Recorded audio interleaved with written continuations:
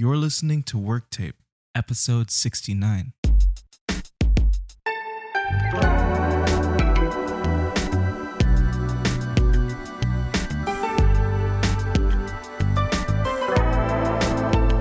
Welcome back to the Work Tape podcast. It's your boy Money Mitchell.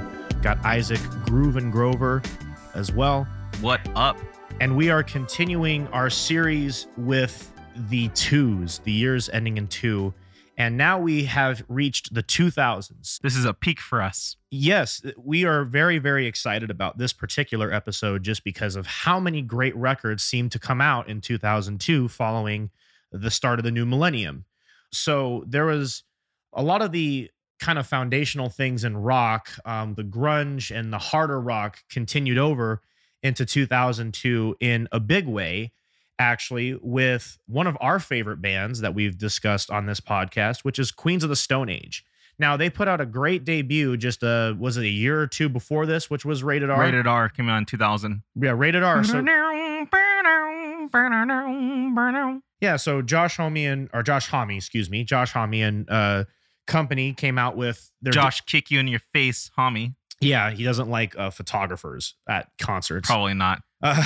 So he's their worst nightmare. Take notes. How's he take pictures? Right. But no, so Josh Homme and company put out a great debut in Rated R. So if you haven't listened to that or you've been living under a rock in terms of rock music, go ahead and take a listen to Rated R. But Songs for the Deaf, in my opinion, is maybe even a better album. It has this really cool... And I think that's where you and I kind of section off a bit. Well, how so? Like, why do you believe that Rated R is the superior record over Songs for the Deaf? It's hard because they're both really good albums, but Rated R, I do love Red. Don't get me wrong. But aside from the album color, it's pretty simplistic, you know? It's very artsy. Like, when you think about it, at the time, everything's being more simplified. So Rated R, I think they perfected their formula. Okay. I mean, what was it? I can't remember the one from 1998. It has Avon on it. Oh, yeah. But Rated R, I think, it's almost like Rated R and Songs for the Deaf. It's almost like your parachutes to your rush of blood. Ah, okay. It can kind of go either way, but Rated R is my favorite because of its consistency. The production's great. Of course, to my knowledge, Dave Grohl is not on that record, but the songs are very catchy. It's a good blend of, it's kind of like Nevermind. It's good production.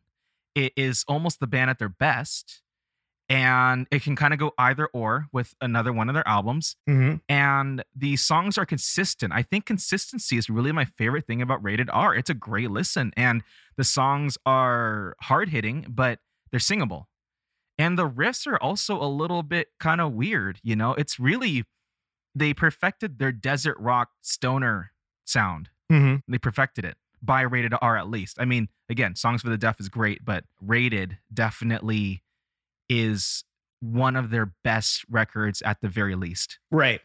Well, Songs for the Deaf, I feel like, is really cool, especially in... But it's hard to hate. Yes. Yeah. That's one of the big singles. I actually like the opener, which is You Think I'm Worth $1 or something. I think that's the name of the song. It's a very long title, but you feel the Dave Grohl influence on that first track, especially with kind of the screamed vocals. Dave does tear up that album, though. And very much so. Without Dave, I don't think songs would have been that good. Go figure, right? Oh, no. As a matter of fact, I feel like he kind of carried not only just that album, but kind of the band for a long time because he did go on tour with them. This was the band that toured as well.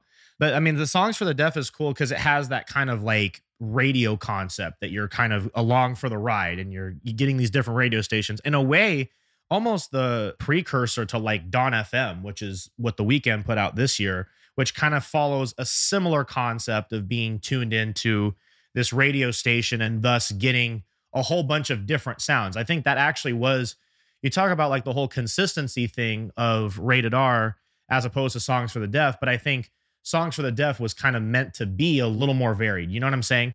Especially with this radio concept of switching between radio stations on a long drive. You know, you get the hardcore screamo type thing. No One Knows, I think, is the song you're mentioning with that guitar riff.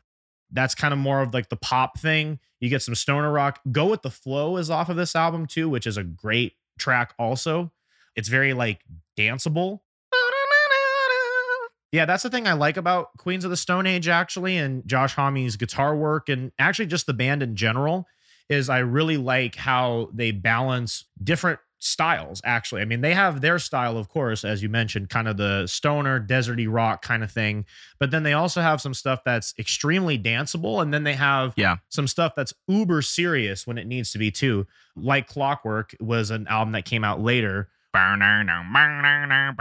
Yeah, which people hold up in extremely high regard for good reason as one of the best rock albums of the 2010s. It really is a great record. Yeah. I had a tale. Yeah, I like that album a lot. Yeah, talk about a consistent listen, start to finish. And actually, you hear the influence Queens of the Stone Age had on other bands with Songs for the Deaf, especially like Royal Blood. Oh, totally. Royal Blood mixed up that Black Keys with Queens of the Stone Age. Yeah. They mixed that together. We can get into that later for sure, but they're definitely one of the definitive, at least definitive rock bands of the 2010s. Them and 21 Pilots and Nothing But Thieves is a good rock band as well of the 2010s. So it's not that rock is dead. It's just not. No, it's evolved. Yeah, it's just not on mainstream Billboard right now. Right. So if you look beyond mainstream Billboard, you're going to get some great stuff. Oh, wait. So Stooges. You can hear a lot of Stooges influence, with Songs for the Deaf as well. I mean, if you listen to Queens of the Stone Age, you can hear tons of Stooges in that. Oh, yeah, right. But I mean, name me like a lot of rock bands that the Stooges didn't have an influence on. Like the Stooges and the Kinks too, like both of them. But I would say Songs for the Deaf, I feel like Queens of the Stone Age by like 98, there's a return to form in rock and roll. And I'm pretty harsh on throwbacks, but there's a return to form in their 98 and then 2000 and then 2002 records. It's pretty stoogey. Like it's right there. And it's almost like a proto-punk type sound with some stoner elements. Yeah, definitely. No, but I mean, it's just a great album all the way around. It's a great rock album. It's one of the best albums of 2002. One of the best albums of the last 20 years for sure. And based off of that, I mean, Josh Homme, despite the fact that he'll put his Doc Martens to concert photographers' faces, always will have my respect for making this album. So this is the time when Foo Fighters were kind of going through their almost breakup stage. And Taylor was pretty ticked at Dave. Rest in peace to Taylor Hawkins, by the way. Yes. Fantastic drummer, amazing dad and father. Yes. And just seemed like a great all-around brother. I don't want to get all teary-eyed. I love that guy, but great songwriter too, actually. If you look at a lot of the Foo Fighters' best songs, or not, I don't want to even say best because that's a bit subjective because a lot of But I mean, he wrote like Learn to Fly. He wrote like he had a big writing hand in a lot of the. That's a good point. So One by One was really regarded by Foo's fans as one of their worst records, and kind of a flop. But I'm here to tell you, it's a pretty good album. Probably not Songs for the Deaf good, but just because Foo Fighters have kind of been known to be one of the greats in rock, One by One is a solid record. It's definitely one of their more like kind of boring. In Your Honor is probably the most watered down, radio friendly Foo Fighters, actually. And I like that record, but it definitely is Foo's at their most vanilla. One by One is a precursor to that record, but it's definitely a product of its time. Go figure. And the rhythms kind of like, with Coldplay and Interpol, the Strokes and Quotes, you can hear them experimenting with more simplistic riffs in One by One. Like even All My Life is just jin, jin, jin, jin, jin, jin, jin, jin. There's so much repetition in that record, but it serves a purpose. And Taylor is at the top of his game, obviously, Have It All is really good, as well as Disenchanted Lullaby and Times Like These. That one's a big one. So that's a good record. And honestly, like since you mentioned Taylor, I mean, I would credit Taylor because that's actually the first album that Taylor, to my knowledge, got the full band, because I know he played part of the tracks on There Is Nothing Left, but by One, to my knowledge, he played all the drums on that one. You never know, right? You just don't know. Yes. But to my knowledge, Taylor, he catapults the band in more poppy territory while also still hitting pretty hard. Definitely. So I can't really say any more. I mean, he summed it up perfectly with that Foo Fighters record. And yeah, I mean, I think that it's probably one of those Foo Fighters records. Has it gotten more respect as time has gone on? Definitely. Okay. Mhm. Because that's kind of how I feel about it. Especially, I think, with some of the records before it that just had like some huge songs on it. And then like kind of this one was, at a weird time for them as a band. And, it was a little like different also too. You can hear that they were struggling. When you listen to the songs, they're really not their strongest songs overall, but it's kind of one of those albums where you'll find some gems. You'll find some pretty, in my opinion, boring Foo Fighters tracks. I mean, some people say, well, they're all boring. Well, trust me, there are some more boring tracks in this one, but it also has some of their best tracks too. It's like a weird mix. Yeah, but definitely one of the better albums in the 2000s as well. I almost feel like Songs for the Deaf has higher respect. Probably like more critical acclaim. Maybe. More critical acclaim. Yeah. Yeah. One by One, I feel the name to claim with that album is just that it's by Foo Fighters. Mm-hmm. I feel. I mean, it has some of their, best hits, right? But that's going to happen with almost any album. They're always going to find some singles that are really good. But I think as an album, it's not their best. Mm-hmm. But it really is one of my favorite records of all time. Mm-hmm. Not really Foo's records, but Taylor's drumming. I mean, that's really the first time we hear Taylor in his element and kind of doing the whole, right when the band was about to break up. And Chris Shiflett also makes his debut in One by One. Oh. And so that it's like the classic Foo Fighters, not trio, but it's just 4 people. Right. You got Chris, Taylor, Mendel, and Grohl. Yeah, right. Kind of the classic 4 Foos. Yeah, the 4 Foos. Pat Smear's gone, and he came back later, but even if it's not their best album, I think that's like a golden era for Foo Fighters. Right. That's the Otzi Foo Fighters. That's like, Stadium, Wembley. I think Pat played in Wembley. I can't remember now. Yeah, I think so. Yeah. I'm pretty sure that they did. Oh, we should totally go into, because I think it's good. We're staying on the rock. We need to touch on Interpol and Coldplay. Yes. I think you're probably going to take more of the Interpol just because I'm not as well versed in the Interpol section, but I know we can both dive in pretty heavily to, as we mentioned before, Rush of Blood. Okay. Which is, as we've described numerous times within conversations that we've had outside of this podcast, the definitive Coldplay sound. Because while Parachutes in 2000 was an amazing album, and many Coldplay fans are still going to stand by Parachutes as the best album and as their favorite, I do agree that with Rush of Blood, they really did solidify themselves more as the Coldplay that we all know and love, especially with just bigger, more grand production. I mean, just right out of the gate with like Politic, it sets a different tone. Like just coming out with that one, it's a different tone where you have some really like kind of heavy hitting production work in the beginning, followed by chill, subtle verses. And of course, it's Chris and the keys at that point with some strings as well. I feel like actually this is where they got more like orchestral too. And this is where they totally were like, hey, we need to sound like Radiohead. Everyone will like us. And they were right. Yeah, of course. There's definitely Radiohead influence. I mean, there was Radiohead influence before, no, too. But not as strong as that one. Like you mentioned Buckley. Yeah, Jeff Buckley. Totally Buckley. And yeah, it's a little bit more, I don't know, down to earth. But I feel like Rush of Blood is kind of like, all right, we're really taking the songwriting game to the next level. I mean, God Put a Smile Upon Your Face. Oh, yeah. Like, come on. That song, it's equally good, but also it still sounds kind of like not common. Like you don't hear sounds like that as common. Yeah, and overall, that's just a really well-crafted song. Like pretty much a lot of the songs on here are, in my opinion... Whisper is probably one of the weaker tracks. It's so good, though. Yeah.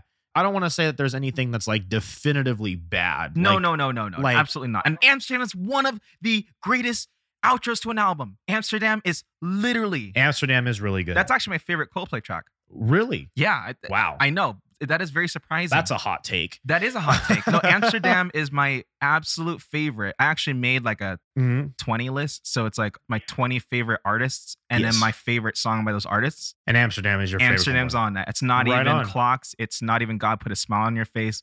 Mm-hmm. It's not even Daylight. And I love that track. Yeah, Daylight's great. Green Eyes. Oh, I love Green Eyes. Green Eyes is, it's really interesting because with Green Eyes, especially in a live setting, they didn't really play some of these songs in a live setting for a long time, but then they've kind of reintroduced them, especially Green Eyes. They do that actually a lot for their acoustic sets. Has a country twang to that song. Yes. That's another reason why I like that song, because it kind of highlights the best elements of country music.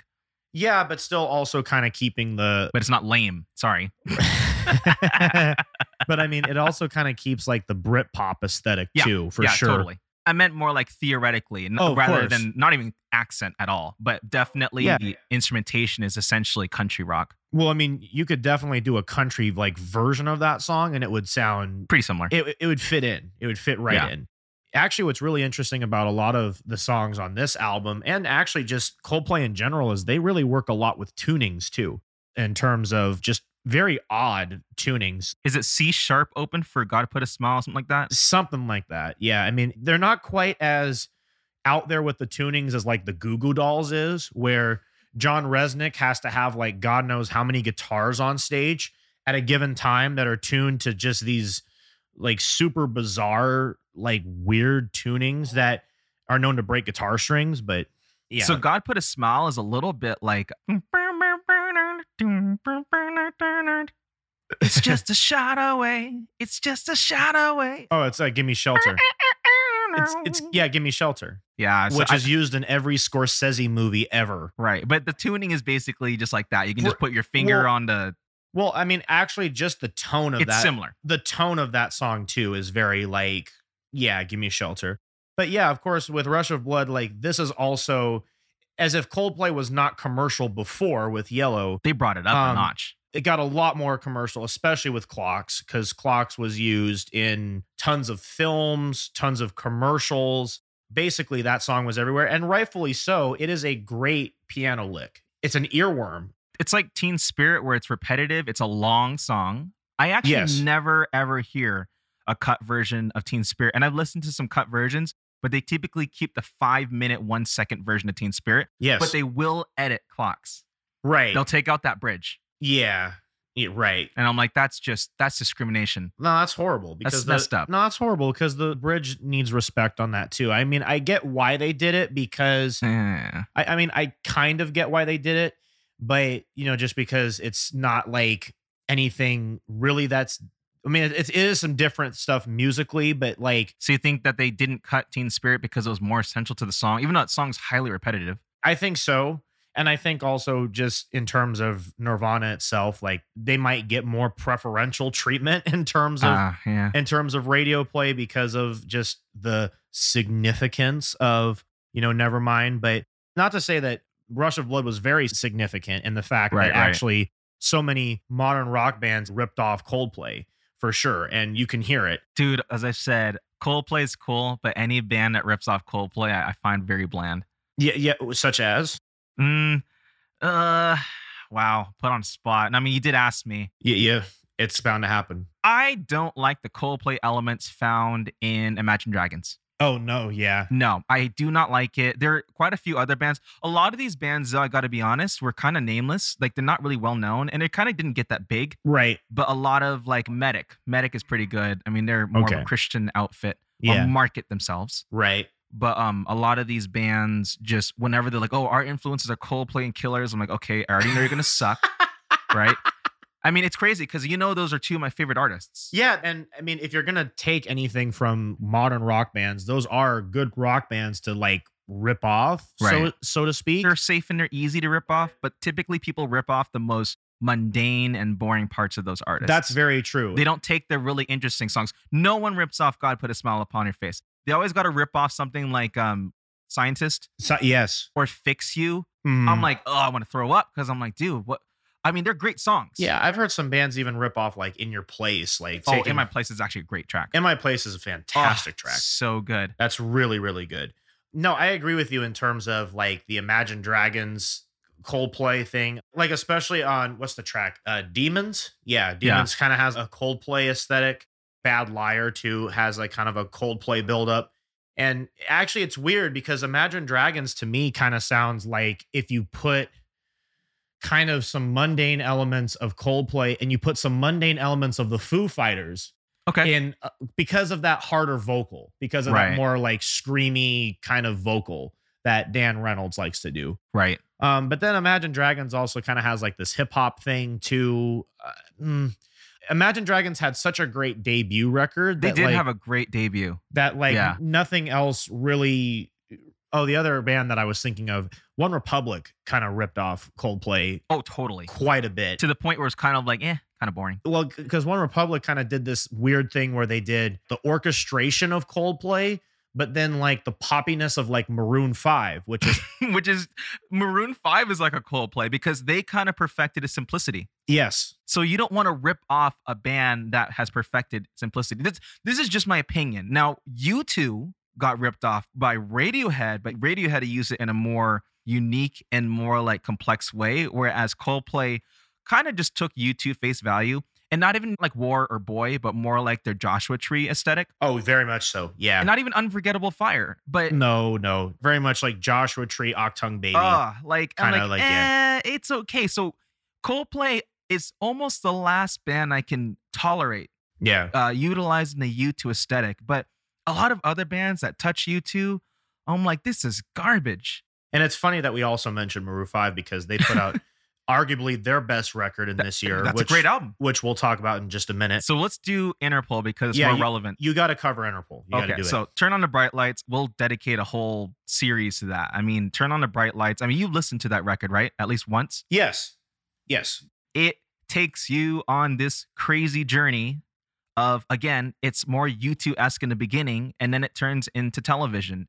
Say Hello to the Angels. You can almost hear a bit of a Smiths vibe, kind of like This Charming Man. Oh, yes. Or like Last Night by The Strokes. It has that same backbeat. Okay.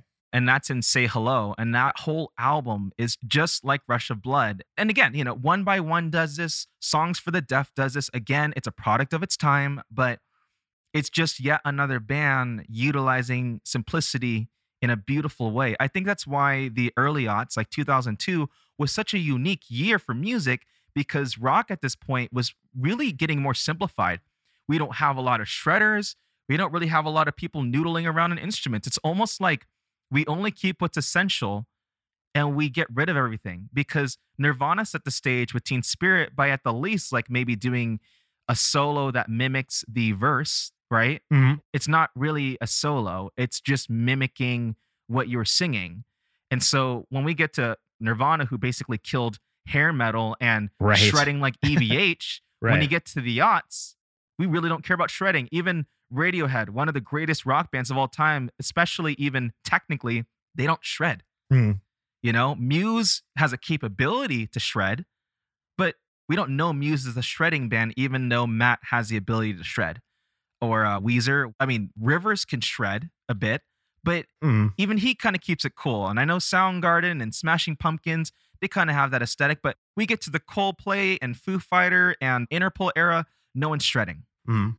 And so we just have a good rock song, listen to these songs and enjoy them. That's what I hear when I hear Turn on the Bright Lights. And it's definitely different than Rush of Blood, One by One, and Songs for the Deaf, and even 2001's Is This It? Yes. They're different, but Turn on the Bright Lights, first off, it's depressing as heck. It's a different depressing than Rush of Blood, but that album, I think everyone should listen to that record before they die. It's just simplistic perfection. I mean, we can get into Obstacle One, we can get into NYC. Carlos Denler, when he was part of Interpol, that was Interpol's not so secret weapon. And his departure from their self-titled in 2010, their fourth studio LP, it was really felt after he left. El Pintor in 2014, it was good. It was decent. And a lot of Interpol heads kind of see that album as a classic. And I think because of time and aging, it is a classic, but it's really not that great, in my opinion. Even their self-titled was good, but like I almost feel like its high points were way better than El Pintor. El Pintor is more consistent, but Interpol self-titled has much more interesting tracks because their bassist, Carlos, was kind of out of this world. It's a lot like Flea. Like if you take that one guy out of the band, it is a totally different band. And you know my thoughts on Flea. In fact, if Flea's listening, I think you're actually a really good bassist. So I'm not hating on you, but your fans annoy me. Yeah, like people overrate Flea all the time, but Right. I have to, give credit to where it's due. Like if you take Flea out of the band, it's literally not RCH Red Hot. RHCP. Always get it mixed up. It's not RHCP, right? Without Flea, and it's also not Carlos without Interpol. I stand by that to this day. Daniel Kessler is a great guitarist. I mean, he's a stylist. He's not so much like a crazy guitarist, but him and then Paul Banks and then Sam Fogarino on drums. I think he's a good drummer, but like Sam Fogarino plays better with Carlos, and to not have Carlos in there, Sam Fogarino's drumming is not enough.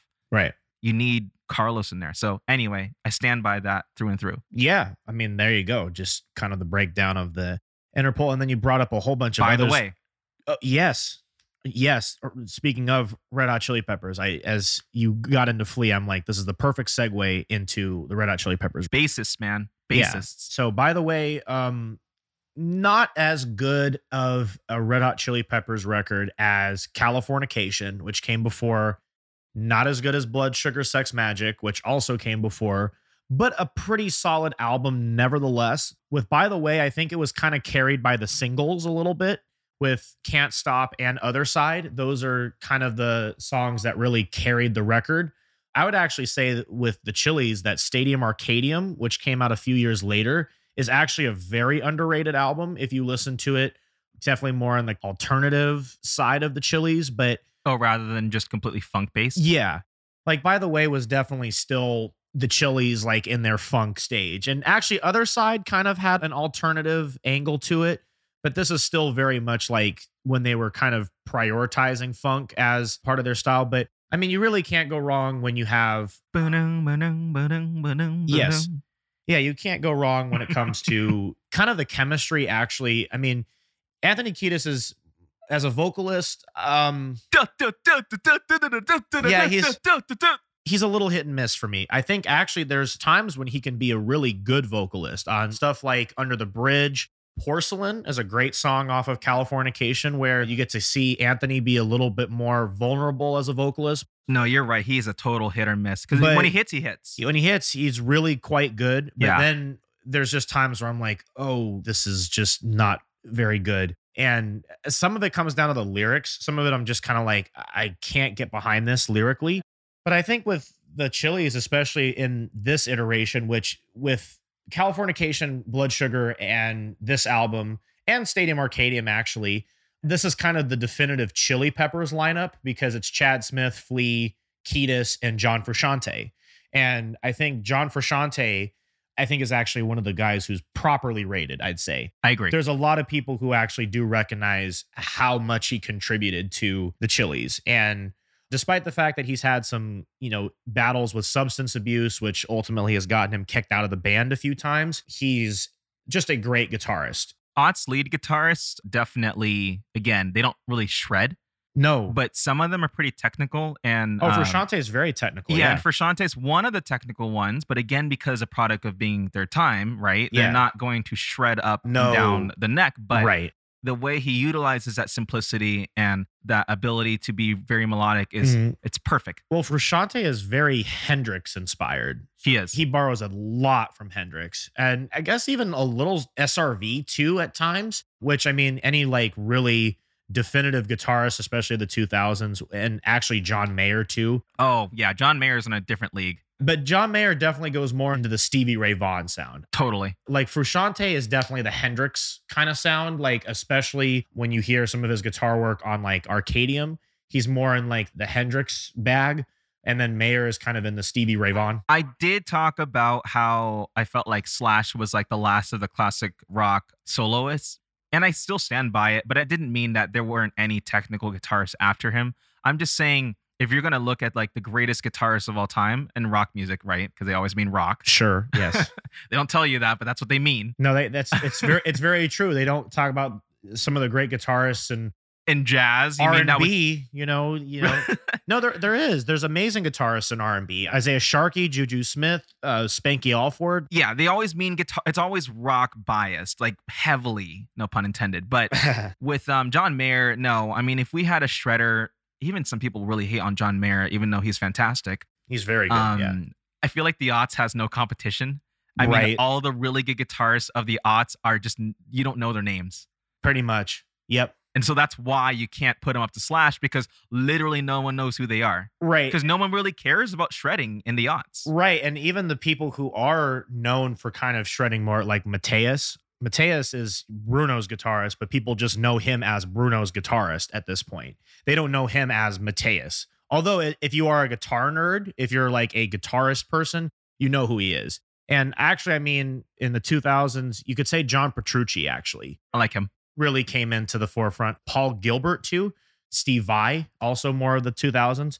So actually, there are shredders. I just think No, totally. I think that in terms of popular music, But though, they don't get the no. name that Slash or Hendrix get. Oh, I'm just saying, no. and that's definitely an old head type thing. It's not really. They don't the even get new. the name that Tom Morello gets, which is No. Tom Morello kind of continued a good streak with Audio Slave, which Right. I think was kind of forming in the 2000s as well. Or who's the guy from Mars Volta? Who's the? Oh, I don't I know. mean, they're man. crazy good. Yeah. Oh well, actually, I think it'd be good for you to talk on Sea Change as well as songs. Oh, yes. Yeah. So on the other side of the equation there, yeah, so you have Beck's Sea Change, which is noted as one of the best breakup albums of all time, just because that is the place that this album came from, was more of a breakup state. It's very melancholic. This is kind of where people started to take Beck more seriously as kind of a musical force. And wasn't considering him a loser anymore. Right. You know, that kind of sound. And Beck's always been a extremely creative guy who's willing to push the boundaries in terms of his art form. And that's something that I always respect. He doesn't exactly, you know, play into the mainstream trends all the time. He kind of does his own thing, which is something that I really admire him for. And this album is a good example of that. He has kind of like, you know, it's very melancholic. It's actually kind of a good companion album to something like Parachutes. Oh no, totally. And that kind of acoustic driven, melancholic, you're kind of just in your feelings type of record. You can hear some definitely like the soft rock that's really inspired by the Beatles in there. Oh, very much so. And the other thing, Elliott Smith. Yes, Elliot. I hear a lot of Elliott Smith in this, which rightfully so, because Elliott Smith is amazing. And He's one of the most important riffed off, but also one of the most important ripped off influences, in my opinion, of the aughts. oh, very much Like so. if your music was inspired by Elliott Smith, you know it's going to be good. Yeah, He's like a Radiohead to me. right. No, Elliott Smith is just incredible. But we may have to dedicate an episode just to Elliott We Smith. will have to. Right. It's got to happen. That's an order. It's got to happen. So, but Sea Change, like I said, was a sea change for Beck. And like I said, being taken a lot more seriously.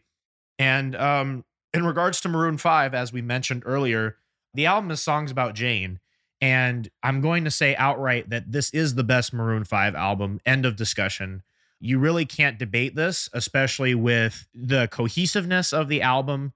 And the singles are unbelievably good. Harder to Breathe, great album opener. This Love, great song. Sunday Morning, classic. And She Will Be Loved, also classic. So there's just so much stuff on here. And the funny thing is about this album in particular is that it was not a hit when it came out. It actually had to really kind of build itself up and get a following kind of just over the course of time.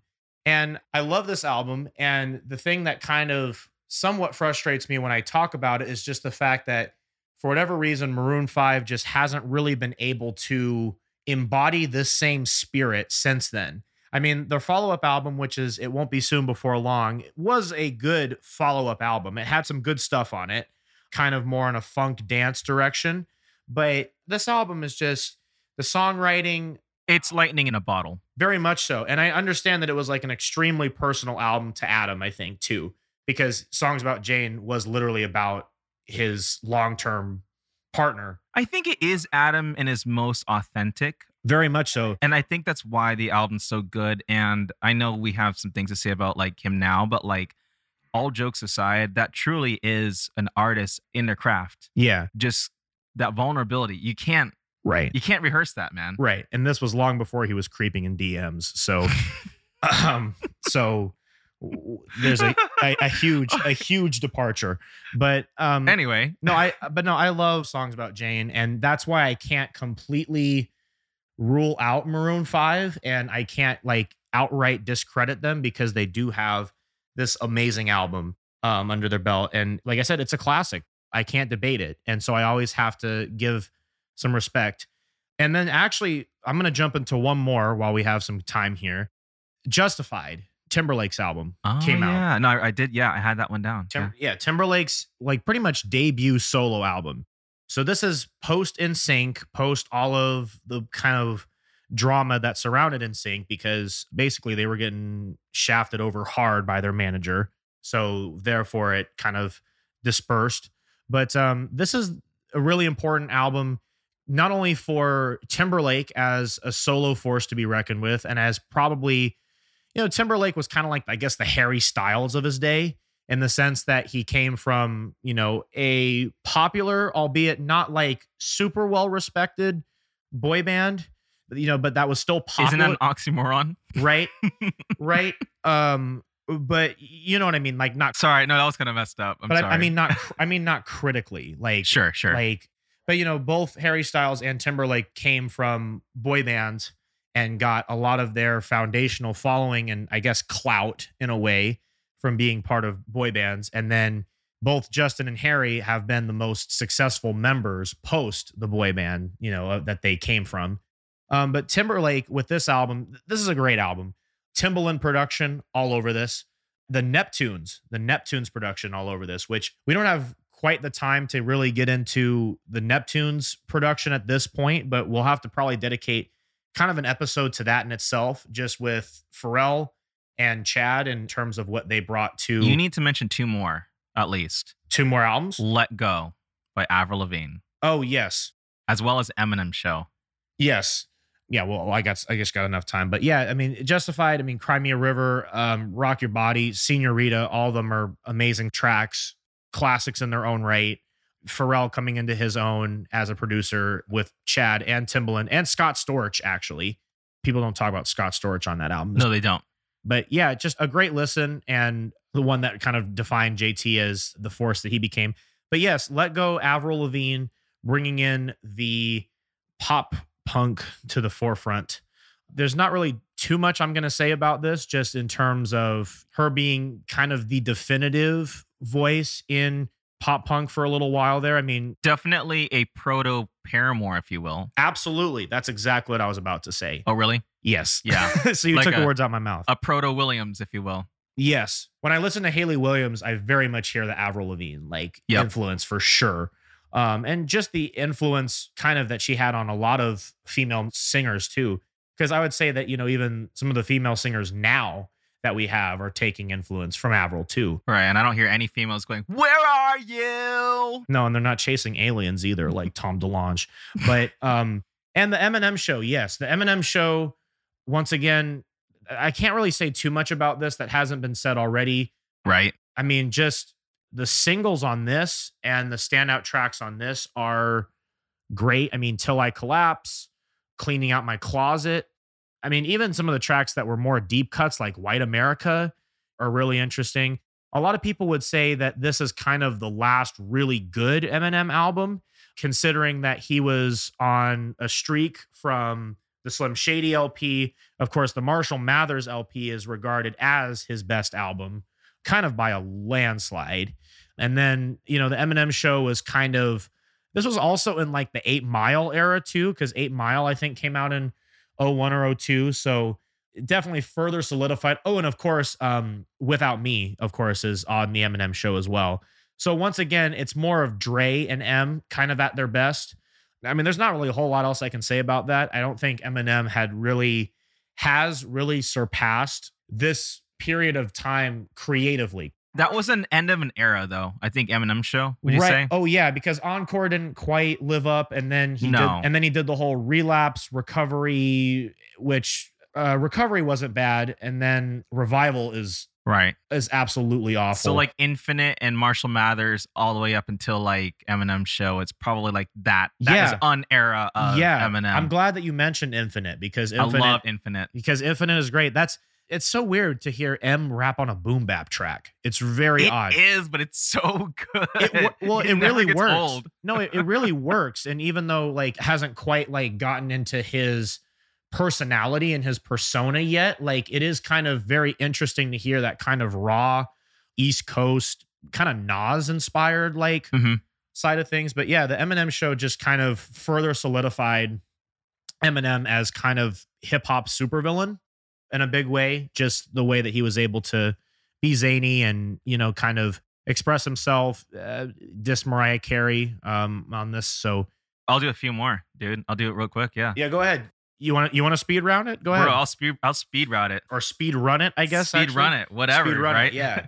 So If It Was You by Tegan and Sara, because I love Tegan and Sara. I love Sainthood. That's a good record, as well as The Con. The Con's great from 2007. Those are kind of more, you know, it's like they're Nevermind and In Utero. You know, people usually know those two. Definitely The Con. But If It Was You, it's definitely, you've heard that one that goes, Monday, Monday, Monday. Yes. Yeah, that one's pretty good. You know, they have that influence by Kate Bush, a little bit of Tori Amos. Yes. Or Regina Spektor. Definitely Regina Spektor. Mhm. And so Tegan and Sara have always kind of been part of that vein. A lot like, you know, Sleater Kinney. I don't know if you listen to them, but One Beat, that also came out in 2002. And so I'll give an honorable mention also to Exodus by Andy Hunter. I mean, that's my favorite record of all time. No one listens to it, and that's fine. Mhm. But it's a lot like Darude. Yes. Yeah, it's like that. It's like Moby. It's a lot like well, it's not too much like The Prodigy, but it is a bit like Junkie XL. Mhm. And so that one's good, which we need to do a whole like album review on Junkie. Oh yeah, another one which we don't really talk about, but Under Construction by Missy Elliott. I figured that deserved a mention, but for the most part, as well as Yoshimi Battles the Pink Robots. I like Flaming Lips a little bit. I mean, Jeff loves Flaming Lips, so that's more of his category. I just know like the really Led Zeppelin cliche.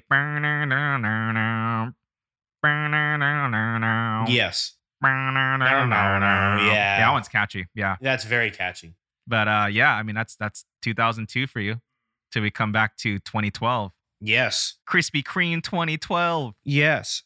So that's going to wrap it up here for the Work Take podcast. And like I said, join us next time for when we do cover 2012, the year that we thought the world was actually going to end. Right, and that might be delayed for another year or two. But seriously, guys, come to Christ. Just let you know, you guys will regret it later. Well, yes, but actually a lot of great things came out in 2012, actually. Mostly the Kendrick record. I got to talk about the Kendrick record. Was that Mad? Was from Good Kid, Mad City. Yep. Yeah, Mad. And then Frank Ocean also with Channel Orange. Frank Ocean. There's another one. Oh, Alt J. Yes. But listen to that and more on the next episode of the Work Tape podcast. Once again, it's Money Mitchell. We got Isaac, Groove and Grover. Let's go with it. Peace out, everybody. Peace.